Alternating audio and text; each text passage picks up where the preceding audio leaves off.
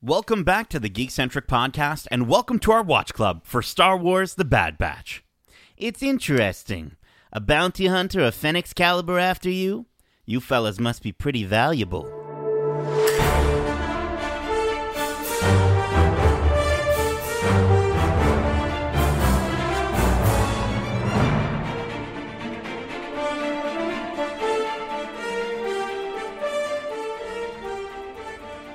Yo, what's up, troopers, and welcome back to Watch Club. My name is CT0831, but you can call me Hugs. This is our Watch Club for Star Wars The Bad Batch, Episode 5, titled Rampage. If you're joining us for the first time, this is Watch Club, our weekly review series, kind of like a book club, but way better. Keep in mind, we will be going into full spoilers for this series and Star Wars in general, so if you haven't watched this week's episode, be sure to do so and then come right back in less than 12 parsecs. Now, before we get tricked into babysitting a Rancor, let me introduce you to our experimental crew of ragtag troopers. First up, he's taller than most Jawas, smaller than most of Jabba, and just as entertaining as Jar Jar. He's CT1231, also known as It. What's up, my moochie cakes? Oh, I'll be your moochie cake. Let's go. And rounding out our battalion, we have the dopest, dankest dude on Dagobah, CT1006, but you can call him Joints. What's up? What's up? Imagine if that made it to the Star Wars world, like you just get a bunch of troopers just one day. Oh, one of them's one of them's gonna crack that joke and everyone's gonna laugh, and it'll be a timeless thing. Yeah, and then we get Yoda involved, and it's like, up is what? I don't know if that would work. How are you troopers doing this fine evening?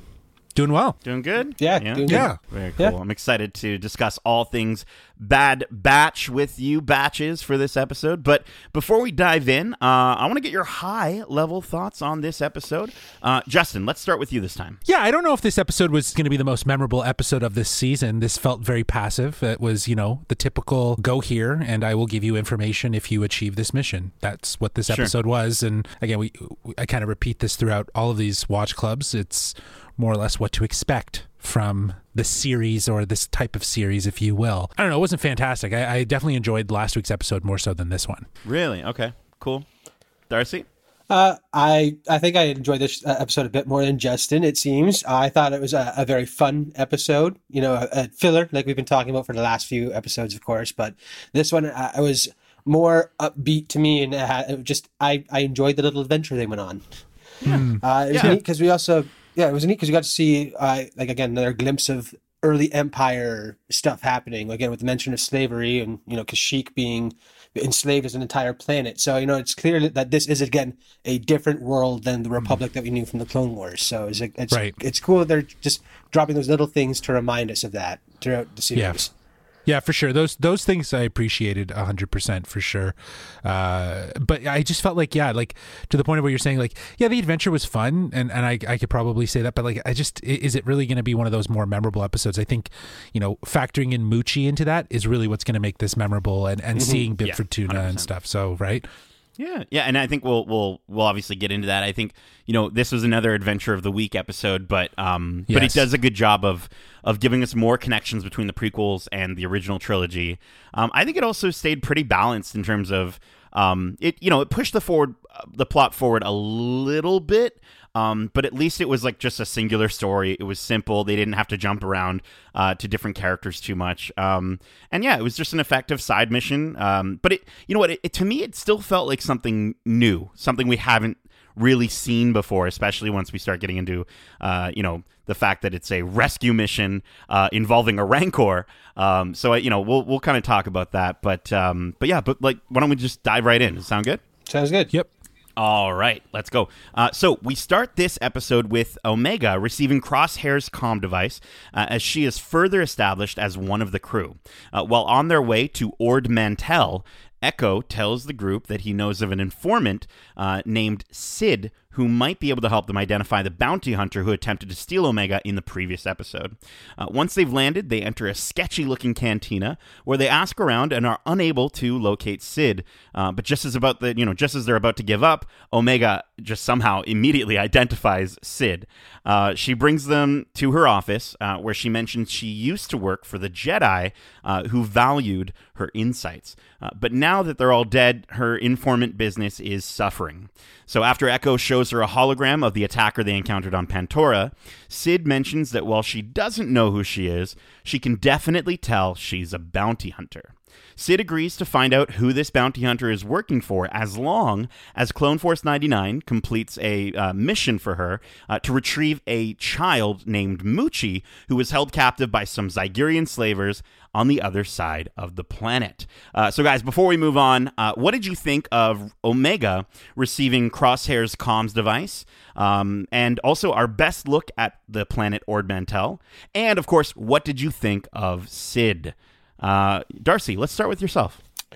Well, I thought it was pretty cool that Omega got her own comm link there. I mean, it seems like they were kind of sad to part with it, or admit that Crosshair doesn't need it anymore. Kind of said that through gritted teeth, it seemed. But it also kind of like goes back to the last episode where Omega got separated and they couldn't find her or talk to her and stuff like that. So clearly, like they're like, we need to give her this so that if something happens, we can get in touch with her. So you can kind of see that they're slowly learning like we need to keep an eye on her because she's a curious little girl basically. And they gave her a cell phone. They gave her a cell phone. Exactly, that's actually a great way to put it. but that's kind of cute. That's kind of cute because like they gotta keep track of her. She's a child, right? Like sure, but we talked about last week how like a bunch of these soldiers, a bunch of these guys don't know how to take care of this little kid, and so what do? They give her a cell phone.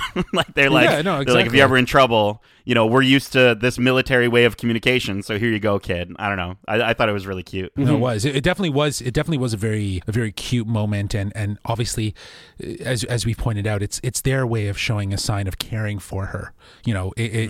There's these layers throughout all of these episodes where they're bringing her closer and closer to, not necessarily replace, but like they're looking out for her. They're looking after her. It's interesting though that she is getting crosshairs. I wonder if that's going to come back in some way, in terms of like maybe that's how he tracks her or gets her or something like that. Who knows, right? So I definitely don't think he's gone. I don't think her getting the comms device is them replacing him. And Darcy, I know you mentioned there's no way Hunter would be okay with that, right? No, of course not. Yeah. No, it's more just so like the using his gear, whereas in the last episode they seem to be very cautious of opening his box or like going into his things. So like they're moving forward in that sense. They're like his stuff can still serve a purpose until we get him back, I guess. Right. Cool. Yeah. As for Ord Mantell, any thoughts on Ord Mantell? I mean, it's gotten a mention before in Empire. It's gotten a lot of love in the comics. It's been in the game Shadow of the Empire. I thought it had a really cool like dark city vibe on one side of the planet, but then also when we get over to the Zygerians, it was very like deserty and had ancient ruins. Darcy, what's your familiarity with Ord Mantell? Again, like you said, I've heard it's in the comics. I've read frequently and stuff like that. It's in passing, so I'm not as familiar as most would be. The one thing I did take away from the Zygerian side, though, is that little reptile guy is basically straight from Super Mario Odyssey, gliding from the tower and stuff like that. Straight out of Super Mario. It's the same creature. Yeah. We'll get to that. That's the only thing I could think about the entire time. But I thought it was really cool. Again, like I said, dual, like split. Like you got your city where there's clearly a gritty undertone to it, and then you have your wild desertscape side. So it was very cool juxtaposition between the two sides. Yeah, for sure. We're not. I mean, we see places like Coruscant that felt very much like the beginning of the episode, and then Tatooine 100%, that felt like the end of the episode. I agree. Yeah, Justin, what did you think of Ord Mantell? I the planet itself, like to your point, it has two sides to it. It has that Coruscant and it has that Tatooine. But did we get to see enough of it to really kind of create? They just painted that planet to look familiar to what we're already used to, but also gave it its own sort of look. Like I like the sort of, when we get into the deserty part, that there's more of like an ancient ruins. It felt like more like Egypt or something like that, right? Rather than just necessarily like vast deserts of Tunisia, right? Like it has a different vibe to it. So I don't know, they at least did some sort of thoughtful design to it. But again, it serves as this very interesting backdrop to this, as Darcy has described and you guys are describing, it's a fun story, right? So, and then speaking of fun, what did you guys think of Sid? Sid voiced by Rhea Perlman, who older fans might recognize as Carla Tortelli in the sitcom Cheers. I know for me, I was a little bit worried at first because I got a lot of vibes of Amy Sedaris, who plays a character that I didn't really vibe with on The Mandalorian named Peli Motto. I didn't really like her character. I thought she was a little out of place, but honestly, I think the voice really worked for this character because even though she's technically an informant, she also runs a bar, which is so fitting for a character from Cheers. Who runs the bar on Cheers. So I just thought that was super cool. What did you guys think of Sid? I think that was purposely done for the exact reason that you pointed out. Right. I also think, though, that like the vibe that you got from Rhea Perlman and Amy Sedaris, I was getting those vibes like crazy. Right? Like they felt the exact, like almost the same. I was like, is it the same person? I'm like, no, there's no way they would have done that. Yeah. Darcy, what are your thoughts on Sid? I thought it was a fun character. I mean, clearly the Clone Wars is not shy of casting comedians in the role of these aliens, and they're all knocking it out of the park in my book because they all fit the alien they're playing. Again, it's just like again, you said her voice is so unique and different that it worked for an alien species. It's just like I can buy that weird looking thing to talk like that because it's an alien. What else would it talk like? For sure, yeah. Right. And I also I love seeing more gender variety in Star Wars. Like, correct me if I'm wrong, Darcy, but is this the first time we're seeing a female Trandoshan? Because I don't believe we've seen that before. We may have seen one or two in comics, but I don't think they've ever had a speaking role. So that's a big step. Yeah, it's huge, and it's just cool because it's a very little touch, but it's a little touch that this Dave Filoni and this series is kind of adding to the Star Wars lore. And now, if you want to grow up to be a Trandoshan and you're a woman, you totally can. You know what I'm saying? Very cool. Cool. Okay, are we ready to move to the next half of the episode? Yeah, absolutely. All right, so then in the second half of the episode, we see Clone Force 99 on their way to the other side of the planet, and Hunter recognizes that Wrecker is still in pain from his ongoing headache. Wrecker shrugs it off, saying it's nothing. After explaining slavers to Omega, the crew lands, and Hunter informs an eager Omega that she has to actually stay behind. They sneak up on the Zygerians, but are thwarted by a Brezak, who's that flying dragon thing that you were talking about earlier, Darcy, who knocks Echo, and they all get caught. Back on the Marauder, Omega hides with Gonki, which is the best name for that droid, as two Zygerians inspect the ship. She manages to evade them and get back to the rest of Clone Force 99 and sneaks up to them while unlocking a cage with a large beast inside. She's caught as well, but it's too late, and the beast has already been freed, distracting the Zygerians while the Bad Batch rescue the other slaves and discover that their target, Moochie, is actually an adolescent Rancor. After a brief conflict, they manage to take out the Zygerians. Omega gets a cool new bow weapon, and Wrecker, after taking even more blows to the head, manages to tire out Moochie in a fistfight, and they successfully return her to Sid. Sid is paid by none other than Jabba's right-hand man, Bib Fortuna, and after saying their goodbyes to Moochie, Sid pays Hunter his 30% cut and informs him that the bounty hunter chasing them is Fennec Shand. She tells him that they must be pretty valuable if they have a hunter like Fennec on their heels, and after Hunter glares at her, she tells him not to worry and that she's pretty good at keeping secrets. Okay, so guys, a few questions here for us to contemplate. Number one, what did you think of the battle against the Zygerians, the whole Moochie thing, Moochie and the connection to Jabba, as well as Omega's new light bow weapon? Justin. Let's start with Moochie for a second here. Is this the Rancor that we would inevitably see die in Jedi? Like, that's what I was thinking. So I have two ways of saying going about this.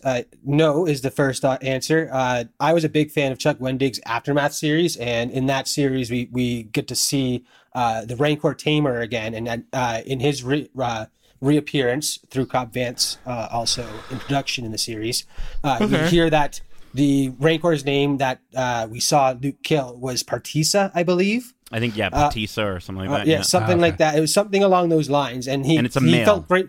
Yes, and he felt great remorse for having failed the Rancor, apparently. So I thought that was very interesting that they decided to introduce another Rancor. So this has me thinking if, along the lines of maybe they're changing, maybe doing a bit of retconning. So this could be the one that Luke kills because, I mean, Cobb Vanth from the same series has had his backstory revamped in The Mandalorian. So, it's maybe we take the Aftermath series with a grain of salt now, but it could also be that this is just a little Rancor playmate for Partisa, who was apparently acquired in 32 BBY. So what would that be? Because I'm trying to figure it out. Because I've also seen theories on the internet that Moochie might be Patisa's mom by chance. Does that timeline not work out? No, because at this point we're still only like maybe 18 years probably, give or take, before the Battle of Yavin, which is their measuring point. And so Partisa was apparently born in 32, or brought to Jabba at least in 32 BBY as a birthday gift from Bib Fortuna. Okay. Yeah. So obviously this is a thing that Bib Fortuna maybe does quite often, and Jabba seems like a very illustrious crime lord, wants to have his own menagerie of beasts to feed his enemies to. Of course, that's menagerie. Yeah, I like that. I mean, I really dug Moochie in the battle. I got a ton of Hulk vibes. Especially at one point when she's using one of the Zygerians as a club against the other ones. I loved how menacing they made that Brezak seem. I got vibes of Game of Thrones, very dragon-esque, very Valyria, including the area, and just how it sort of like gave that scream and then flew over them. I've never seen, because usually, I mean, correct me if I'm wrong, Darcy, but like those have really, Brezaks have been used as like mounts before, and so we haven't really seen them be menacing and scary like this before. No, clearly this is a mount as well, but we've already seen them on the side of the good guys, so they're being used as solely mounts and not being put in harm's way, whereas this thing has clearly been raised to be a weapon in its own right. So it's throwing its weight around seriously. And it again led to a really cool fight between the two beasts there. Yeah. And I mean, speaking of kind of getting into the battles, obviously we saw Omega, she was stuck on the ship, and then she thankfully got off of it after hiding. And you saw her at one point pick up, didn't get a chance to use it in this episode, but pick up the Zygerian light bow. I think it'll be really cool to, get her to have her own thing in combat, right? Because I think they all kind of have their own thing, and so maybe this will be her thing. Yeah, I agree. I think that's exactly what kind of implies, is that we will see her use it. They'll teach her how to use it. I'm sure Hunter will teach her, because like he's going to start to realize that if she knows how to use it, she's only going to be better. She did come through in this adventure them out, so for sure. I just thought that it was a cool little nod to her connection to Hunter, in that she picked up the bow, which is traditionally associated with hunters. That's like the early hunting weapon. True. So I thought it was a really cool little nod to that. So clearly she's really going to want to follow in his footsteps, and hopefully she flourishes with this weapon. And I just like the Zygerian weapons overall were really cool. I like the raw energy based stuff seems very primitive, which is kind of weird to say when you're talking about these space stories. So it's a fun twist to see like old technology and how it's still just as deadly as the new stuff that the Bad Batch are using. Sure, but I mean, you've got the best light weapon of them all that is very primitive, a light sword, a lightsaber, and so I think that's kind of fitting for this universe. But I also wanted to just quickly mention, Sid, I think in this episode at the end, she asks them, she says that, if you need any more jobs, like keep in touch.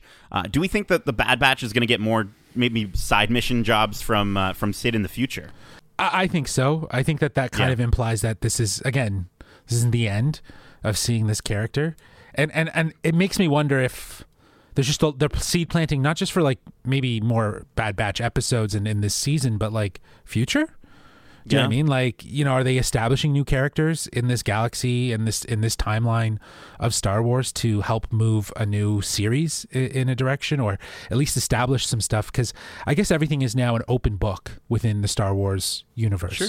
And it can show up anywhere, really, right? Well, we don't know how long this series is going to be. I know we've thought about the rumors of there being a second season, more than just this season.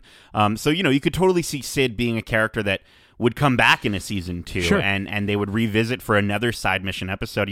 I think it would be really cool to see Sid as kind of like the M to the Bad Batch, to throw a James Bond reference out there. Like, I think it'd be really cool if they reach out to her and she's like kind of their eye in the sky. She gives them the missions.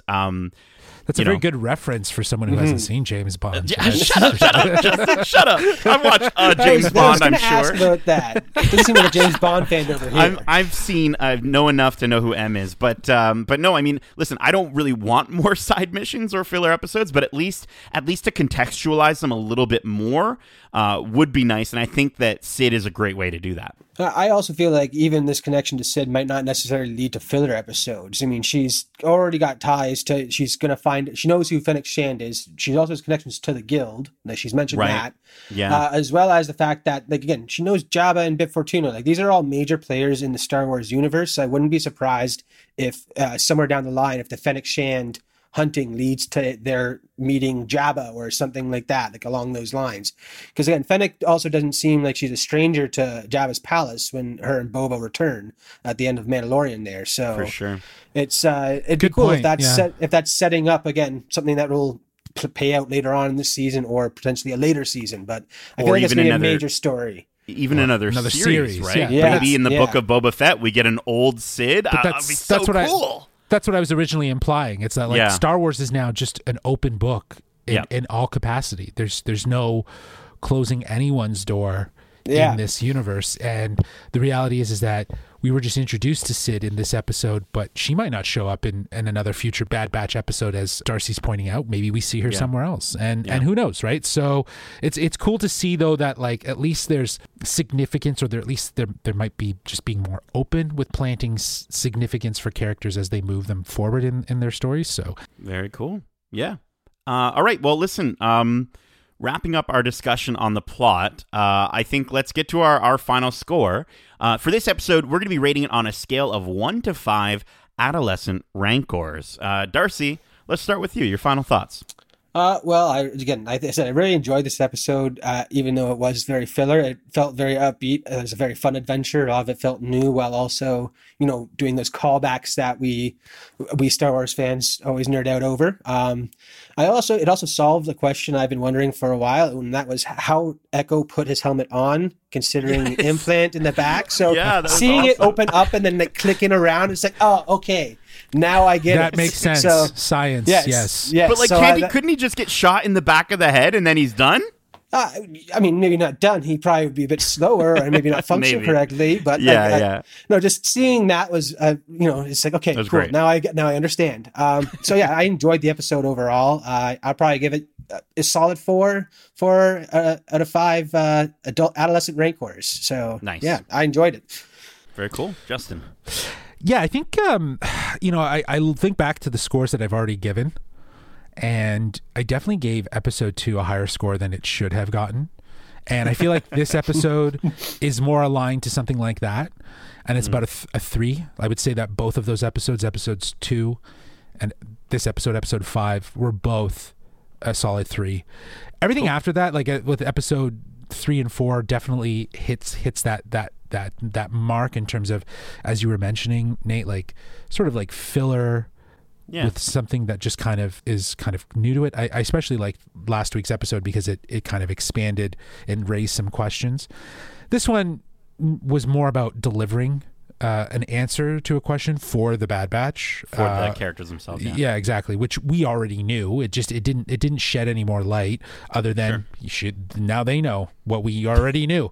So, Sure, yeah. you know what I mean? Like it's one of those things. So for that reason, like I feel like the episode was fun, but it not like last week's episode, didn't move too much forward other than, seeing some small character development. I think this is the big thing for Nate, because I know you like this episode far more than last week's episode. And I wouldn't say far more, but I liked it more. Yeah. Yeah. You liked it more, but like, I think that the reality is that we saw some pretty interesting small little callbacks and things that tie together, while also just seeing some really interesting character moments, especially with Omega being able to pick up that weapon and see her be independent and try to, spring them, rather the other way around of them trying to spring, yes. How they went in, right? So it's just the irony of it. So there's definitely things to applaud. So yeah, 100%, 3 out of 5 adolescent Rancors for this episode. Cool. Yeah, I mean, as I said, I did enjoy this episode, and I enjoyed it more than last week's. I like the character of Sid, and, while I wasn't necessarily okay with them stalling the main plot yet again, I did enjoy the context for why they had to do that, and I liked, seeing more Star Wars blended together. Again, seeing Bib Fortuna, or, for instance, the Zygerians, who are mostly known from the Clone Wars series, and then Rancors, who are mostly known from the original trilogy, kind of on the same screen together. I thought that was really, really cool, and I love when this series kind of blends all of Star Wars together. I enjoyed Omega being cute throughout this episode, and I'm intrigued to see now that she's seemingly able to handle herself in battle, that she has a new cool weapon. I'm really interested to see how they're going to utilize her in future conflicts. I think this episode was better than the last one, but it's still not reaching the heights of some of the best episodes of the series. So because of all of that stuff and everything we've discussed so far, I'm going to give this episode a solid 3.5 adolescent Rancors out of 5, coming right between you two batches. Nice. Speaking of batches, we are not going to be doing our What's Going to Happen batch episode, just because, you know what, Justin totally called it. The characters learned more and have more questions now than we did in this episode from last week. So we're going to save that segment for next week's episode. Good call. But yeah, good call. Do you think it's a good call? Okay, cool. Yeah, because awesome. we did a bit of speculating as we talked anyway. So I mean, we got some minor predictions earlier on. So there we go. Cool. All right. Well, listen, that is it for the 5th episode of Watch Club for Star Wars The Bad Batch. We hope you enjoyed this episode of Watch Club, and if you did, make sure to subscribe to us wherever you like to listen to podcasts, if you haven't already. And if you want to write into the show with your thoughts or predictions for the shows we cover in Watch Club, well, you don't have to get punched in the head by a baby Rancor. Instead, Justin, can you let our listeners know how to reach us? Why, of course, they can reach us at wearegeekcentric@gmail.com. That's wearegeekcentric@gmail.com. When you like falling down. Keep in mind, we do have our standard episodes of the Geekcentric podcast, with our latest episode out now, where we share our thoughts on that new Eternals trailer, and we give our review of Zack Snyder's Army of the Dead. Darcy, did you get a chance to watch either of those things? I watched the Eternals trailer. Different than anything else I've seen from the Marvel's universe. Didn't really feel like a superhero movie or trailer for me, but I'm looking forward to it nonetheless. Very cool. I'm excited for Black Knight. That's my main excitement of the whole If he's in it. We saw him in the trailer, so hopefully it's more than just that. Army of the Dead. I have plans to watch it, but it needs to be very bright out and in a well-lit room, because I do not do well with zombies or scary things. So. It's not that scary. It's not that scary. Yeah, Dude. you're okay. No, that's why I think I'll be fine. Then again, Shaun of the Dead scared me, so we'll see. Shaun of the Dead is scarier. It was scarier than this. Okay. I'm working up the courage. Again, I'm in a very well-lit room right now, so maybe tomorrow afternoon I'll decide to do that. You got it. And then give a listen to our podcast, just like all of our wonderful listeners. Hopefully will do as well. Justin, Darcy, thank you so much for joining me for this Watch Club. And as we say, good soldiers follow orders.